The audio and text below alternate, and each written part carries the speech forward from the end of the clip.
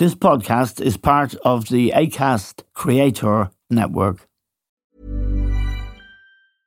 Cool fact, a crocodile can't stick out its tongue. Also, you can get health insurance for a month or just under a year in some states. United Healthcare short-term insurance plans, underwritten by Golden Rule Insurance Company, offer flexible, budget-friendly coverage for you. Learn more at uh1.com. Hi, my name is Danny Pellegrino from Everything Iconic, and I'm excited to talk to you about Club Med.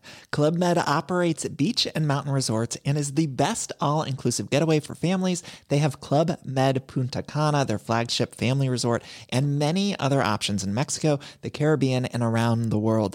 Club Med are the pioneers of the all-inclusive concept, which is the best way to vacation. Great for families, groups, or even solo travelers looking for land and water sports, delicious food, and a place to make unforgettable memories. Visit clubmed.us, call 1-800-CLUB-MED, or your travel advisor.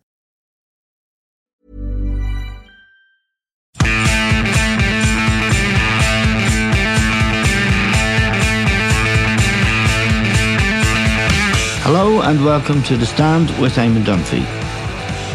Now, Brexit is something that happened what seems like a long time ago. It happened in 2016 when Britain held a referendum, and by 52% to 48%, Britain decided to leave the European Union. It's something that has the most profound effects. In fact, many people believe we won't really understand the full impact of Brexit for some time to come. And we're joined now by one of Britain's most distinguished journalists. John Kampfner is an author as well as a journalist. His most recent book is Why the Germans Do It Better, Notes from a Grown-Up Country. And he's currently writing a book about Berlin to be released later this year. John, thank you very much for joining us.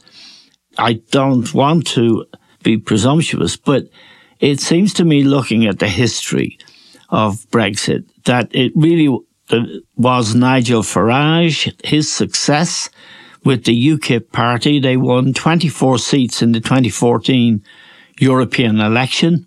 They won 3.8 million votes in the 2015 British general election.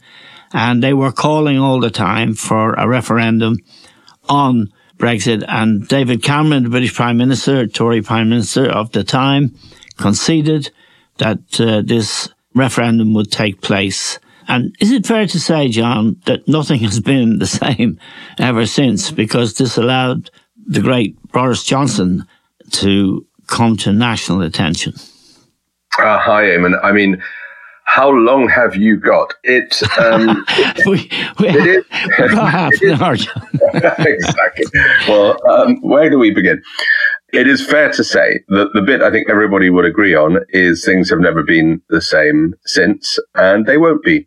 Whatever happens until now, it is one of those great caesura moments in any country's history. Its ramifications are, as you say, only still beginning to work their way through. People will not properly understand what befell Britain for some time to come.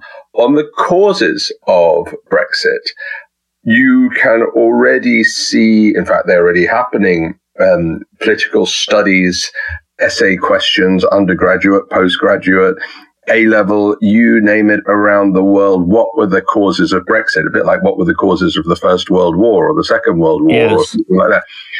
And there are many of them.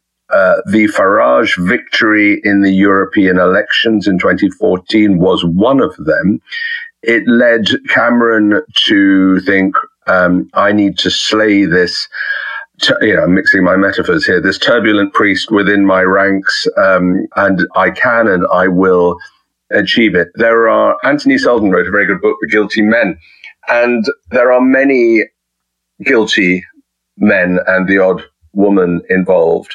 Farage is obviously the pantomime villain, the person, Britain's prototype Donald Trump. Yes. At an early stage. Populism in that form wasn't unique, and it wasn't completely novel. Jean-Marie Le Pen in France, Viktor Orban in Hungary was already at it. the Tea Party movement in America. Yes. And so he wasn't the first, but he was in the early group. Then you have David Cameron, who thought, oh, this is easy peasy, as all good Etonian young men think. I can do it. I'm rather good at this. I'm just going to get rid of this beastly man.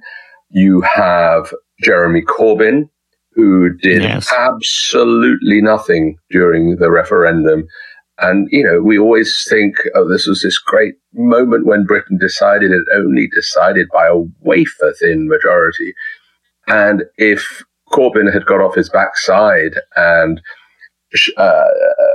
foregone his ridiculous Lexit, his sort of leftist interpretation of Brexit as some giant capitalist conspiracy, the European Union, then things would have been very different. Cameron was complacent, Osborne was complacent, and the real villain of the piece was Boris Johnson, in that he didn't believe in any of it. No, he famously wrote, I should tell our listeners, I'm sure they perhaps know, but he wrote for the Telegraph, he's writing for Telegraph at the time, he wrote two pieces. One was pro-Brexit and one was pro-Remain. He had two versions ready to go. He was humming and hawing which way to go. And I mentioned Andy Sullivan already. He's done this very good book, which is being serialized at the moment in the Times and the Sunday Times. And Anthony Sullivan's latest extract quotes Johnson as saying, within minutes of winning the referendum, quote, "We've got no plan, holy crap." Yes, that's been the story of much of his life. Is it too simplistic to say that this was an outbreak of English nationalism, or was it something? Was it that and something else as well? It was so many things. I've never thought Brexit was, or the referendum result, was the cause of anything. I've always thought it was the symptom. Yes. Of so many things. Dean Acheson, the former US Secretary of State, famously said back in the 1950s, Britain has lost an empire and has yet to find a role. And that, in some ways, that is it. It was this is what I write in Why the Germans Do It Better. It's this constant sort of singing Rule Britannia in the bath is the sort of balm for Brits, or rather, as you correctly identify, for English people who fret about the diminished status of their country. And for as long as this continues, and it continues even now, I mean, Rishi Sunak absurdly said last week at the time when Joe Biden had been in Ireland and had pretty much given the Brits short shrift in Northern Ireland and lavished the Irish government and the Irish people with praise over several days. Sunak said, sort of airily said, "Oh, Britain remains a foreign policy superpower." Now, what that actually means is absolutely nothing, of course. But the fact that he felt impelled to say it is this sort of absurd knee-jerk stuff. And this was one of the things that impelled the Brexiteers, who were a combination of English nationalist upper-class twits, led by Johnson, Michael Gove, and others, and people who deserve more sympathy, the so-called left behind people, the people who felt incredibly angry about the state of their lives.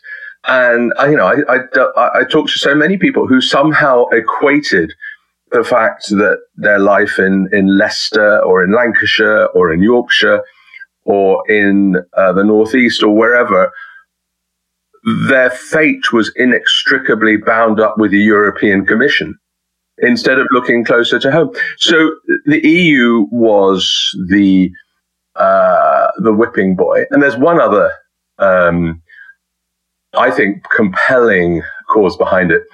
And I blame Tony Blair as much as anybody else for this. Nobody in Britain, including people supportive of Britain's membership of the European Union, including people who wanted to make it wanted to make it closer, nobody ever made the case for Britain being in Europe. Yeah, well, I mean, the people who were making it, I think, were the business community. Certainly there were people in the Tory party making the case, but there were, and there always have been in the Tory party. I mean, Margaret Thatcher had to deal with her own Eurosceptics, and indeed she was a Eurosceptic to a degree herself. But as recently as yesterday, Rishi Sunak is looking for access to European travel for UK passport holders so that it might be easier. Yesterday, the head of Burberry, which is a big clothes manufacturer, said that Brexit was a drag on growth. I think Britain's GDP is the lowest in the G7, and that can also be attributed to Brexit and all the problems it's causing. What's really fascinating about it in many ways is that it spawned all kinds of problems, but this European Research Group that is at the heart of the Tory party's policy making now, where you have people like Suella Braverman, pretty unpleasant people, actually. They're a consequence, aren't they? And they were the Brexiteers. And the Brexiteers, is the Tory party now more or less the Brexit party? Oh, yeah, it's been so for a long time. I mean, you'll get nowhere, absolutely nowhere in the Tory party. And that's really been the case since 2016. There's been an absolute purge of anybody who is anything but ardently enthusiastic in the face of all the evidence about Brexit. And Rishi Sunak is an interesting case in point, because unlike the crazy Liz Truss, who actually voted Remain, and quite often the Remainers who realised that they'd have to change their tune in order to have a future in the Tory party, they actually became among the worst zealots after 2016. And Sunak, rather taking a management consultancy business school approach to what he thought would be a sort of Singapore-on-Thames freedom for British business, that was his way of arguing for Brexit.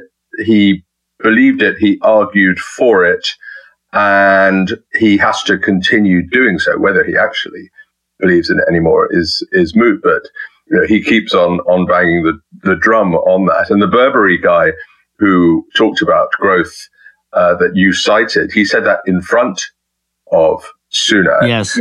All the evidence is that Britain has lost 4% of GDP since leaving, not just since the referendum, since leaving the EU, but that's all enmeshed in the afterwash of the pandemic. And so that's the excuse that the Brexiteers always fall upon. And the stats are worse than you cite. I mean, Britain has the lowest growth performance and predictions of any country in the OECD, a much larger group than the G7, and that includes Russia.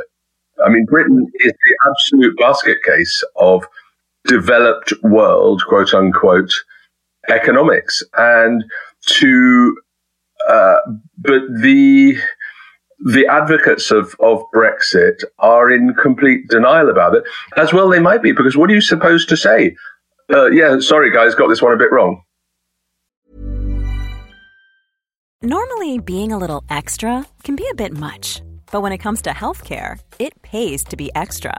And United Healthcare makes it easy with Health Protector Guard fixed indemnity insurance plans. Underwritten by Golden Rule Insurance Company, they supplement your primary plan, helping you manage out-of-pocket costs without the usual requirements and restrictions like deductibles and enrollment periods. So when it comes to covering your medical bills, you can feel good about being a little extra. Visit UH1.com to find the Health Protector Guard plan for you.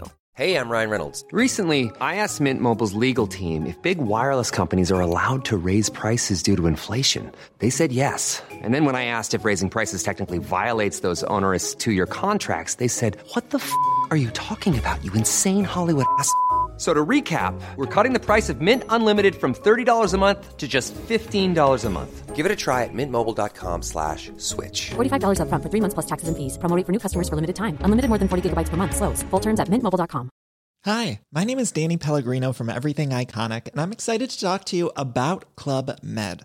Club Med operates beach and mountain resorts and is the best all-inclusive getaway for families. They have Club Med Punta Cana, their flagship family resort, and many other options in Mexico, the Caribbean, and around the world. Club Med are the pioneers of the all-inclusive concept, which is the best way to vacation. Great for families, groups, or even solo travelers looking for land and water sports, delicious food, and a place to make unforgettable memories. Visit clubmed.us, call 1-800-CLUB-MED, or your travel advisor. Hey, I'm Ryan Reynolds. Recently, I asked Mint Mobile's legal team if big wireless companies are allowed to raise prices due to inflation. They said yes. And then when I asked if raising prices technically violates those onerous two-year contracts, they said, "What the f*** are you talking about, you insane Hollywood ass?" So to recap, we're cutting the price of Mint Unlimited from $30 a month to just $15 a month. Give it a try at mintmobile.com/switch. $45 up front for 3 months plus taxes and fees. Promo rate for new customers for limited time. Unlimited more than 40 gigabytes per month. Slows full terms at mintmobile.com. The other factor would be the red wall seat phenomenon. That is, the Tories under Johnson's leadership winning those red wall seats where they do feel the impact of immigration. They resent foreigners taking their jobs and in many cases taking their towns. I know places in the north of England. I lived there for 17 years and not all in the north, but I know places like Rochdale, Bury, towns, little towns, Blackburn, that are now wholly foreign, often Asian, and they are the red wall seats, aren't they? Yeah, no, and this is where Keir Starmer comes in. Because yes. Starmer, I was talking to a European ambassador yesterday, and he was sort of completely perplexed by what Starmer is up to, saying absolutely nothing about Brexit at all times, frightened stiff of this eponymous red wall voter, as if there is one person who is the red wall voter who has identikit views about everything, and the truth is far more subtle than that. But Starmer has taken a Trappist vow of silence on everything towards regarding the European Union, fearing that all that he will get is lost votes.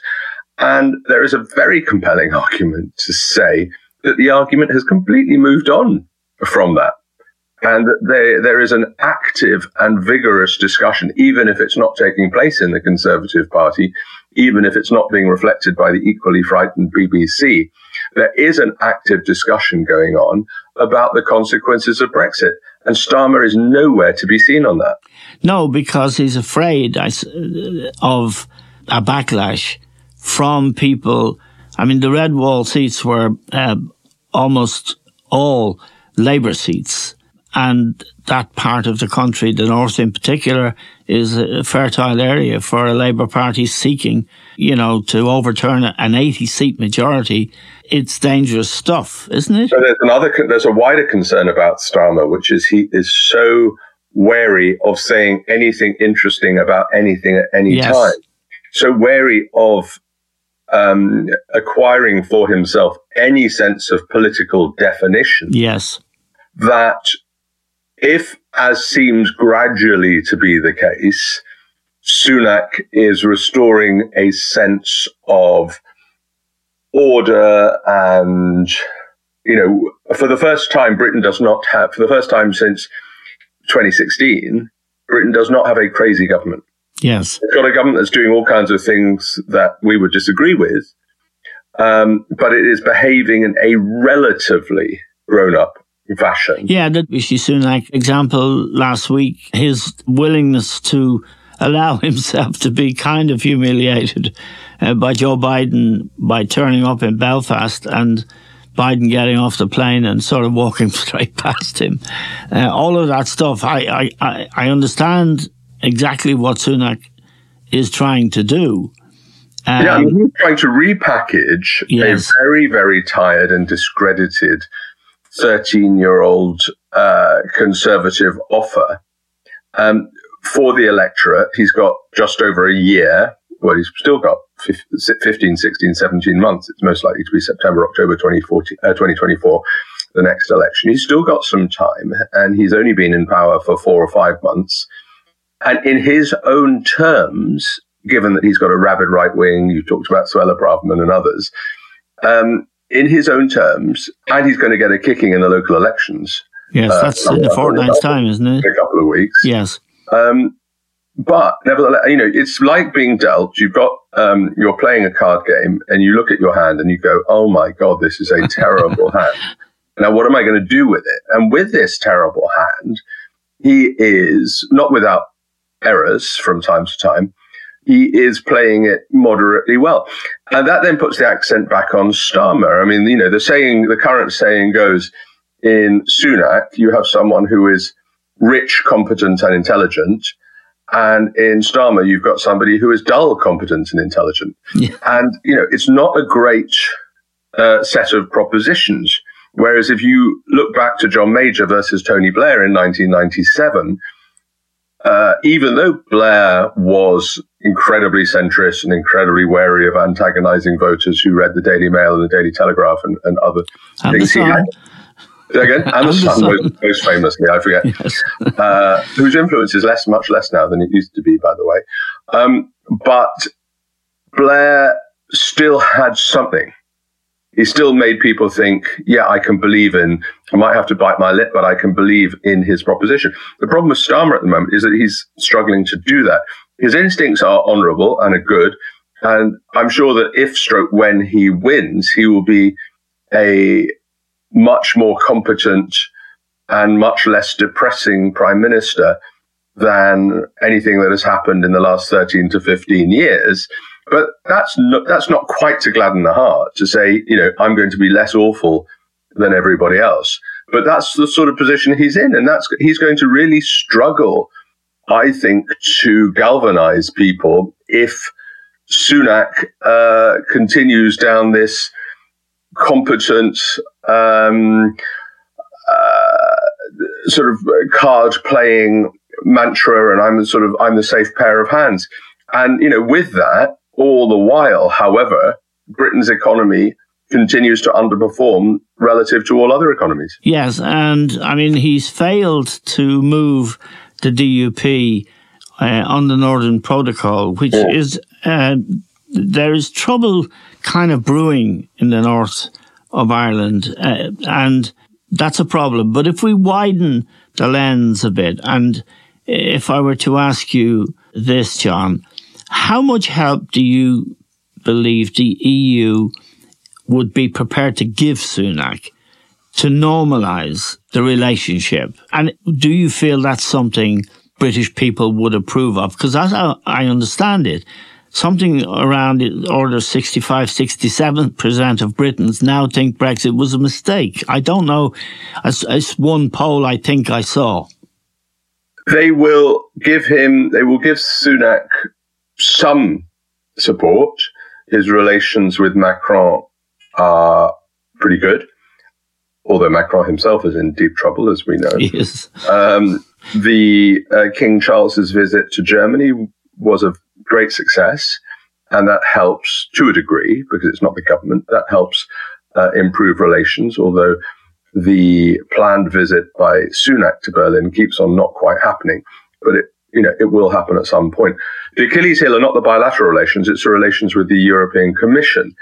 And that's where the French and the Germans keep on saying, unless or until you start talking to Brussels on all these issues where Brussels has competence, yes, and you start engaging with Ursula von der Leyen, not at the margins of things like the G7, but you go to Brussels and you sit down with UK and EU flags behind you and you talk, and you, even as an outsider, I mean, the Canadians have great relationship with the European Union. You can't even be outside it, have very good relations. But they are, the Windsor framework a couple of months ago gave rise to considerable optimism in Brussels, and there is increasing sense that that optimism is not being borne out. The Brits are holding out on Horizon, and that's the science and tech deal. They want to come back, but they're refusing to pay the money.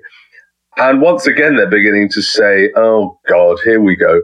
The Brits are at it again. Whereas there was a sense of greater optimism a couple of months ago. If Sunak does sort out the e-gates issue, it's a little small thing. It's still an absolute disaster at Dover. But all you're doing is putting sticking plaster on all these problems. He has yet to develop a good working relationship with the European Union.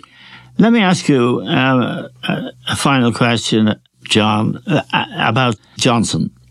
Have we seen the end of Johnson? Or is he, because he is or has shown himself to be a potent vote winner, both in the referendum and in the subsequent general election in 2020, and elected twice as London mayor, despite being something of a laughingstock? This guy can get the votes in the basket. Have we seen the end of him? I would like to think that we have. There's a little part of you, is it? I cannot. I will not put my entire house on that hunch and that proposition. If we haven't, then the world's view of Britain will go down even further than it is now. This laughing stock of a country. Johnson, all the stuff that has come out since, all the stuff about the parties, all the, the chairman of the BBC and the £800,000 loan is my favourite. Chaos and it's sleaze and it's incompetence and it's making it up as you go along. It's people who thought it was funny once, must just, if they're not staring themselves in the mirror thinking, oh my God, what on earth did I do supporting this buffoon, this cretin, this dangerous oaf? And, I say that as somebody who is a classic social democrat, centre-left. Yes. But it's not because there is a totally honourable tradition of conservatism. Yes, it's not my politics, but, there are conservative figures around the world who are worthy of respect, and Britain should have a conservative party that does well and is worthy of respect and carries Britain's reputation around the world and acts sensibly. And under Johnson, it was the exact reverse. So he tarnished not only Britain's reputation, but he also tarnished the long-earned reputation of conservative governments being competent and pragmatic. And this is really the final question. When I look at the Tory party, and I look quite closely at the, say, English Research Group, and the figures that keep emerging, Dominic Raab being the latest one of them. But David Frost, who's come up with his new group as well. Has he? He was the extreme, and he was the negotiator in Europe. Yeah. Can the Tory party be saved? Well, if they go into opposition, as seems, for all my criticisms of Starmer notwithstanding, the chances are still very heavily that he will be the next Prime Minister. Hopefully he will run Britain competently with a bit of vision. The Conservatives are most likely to go into sort of tailspin and ideological free-for-all. Right. And a sort of act of sort of right-wing purification. If that happens, then, logic suggests they will be in the margins for a very long time. However, you look around the world and you see previously respectable Conservative parties becoming pretty much parties of the far right, not least the Republicans in the United States. And, you look at the centre-right in France, doesn't really exist anymore. Yep. It's either Eric Zemmour or it was Marine Le Pen. So it is possible for the Conservative Party to purify itself, to be even more extreme than it is now as a sort of English nationalist, nativist party. And, who knows what will happen after that. Okay, we're very grateful to you, John, for joining us to talk about what is a very important matter for Britain. It is also important for us and Europe. That's John Campner, and we're grateful to John, to all of you for listening. That's all we have time for now. We'll talk to you soon.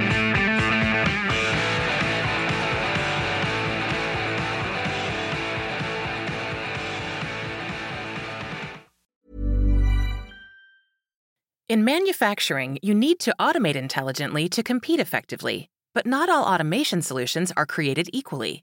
AGVs and AMRs driven by Bluebotic's ANT technology offer robust, accurate performance and native interoperability, because your material handling can be smarter. Visit antdriven.com, that's ANTdriven.com, to learn more. Tired of ads barging into your favorite news podcasts? Good news. Ad-free listening is available on Amazon Music for all the music plus top podcasts included with your Prime membership. Stay up to date on everything newsworthy by downloading the Amazon Music app for free or go to amazon.com/news ad free. That's amazon.com/news ad free to catch up on the latest episodes without the ads.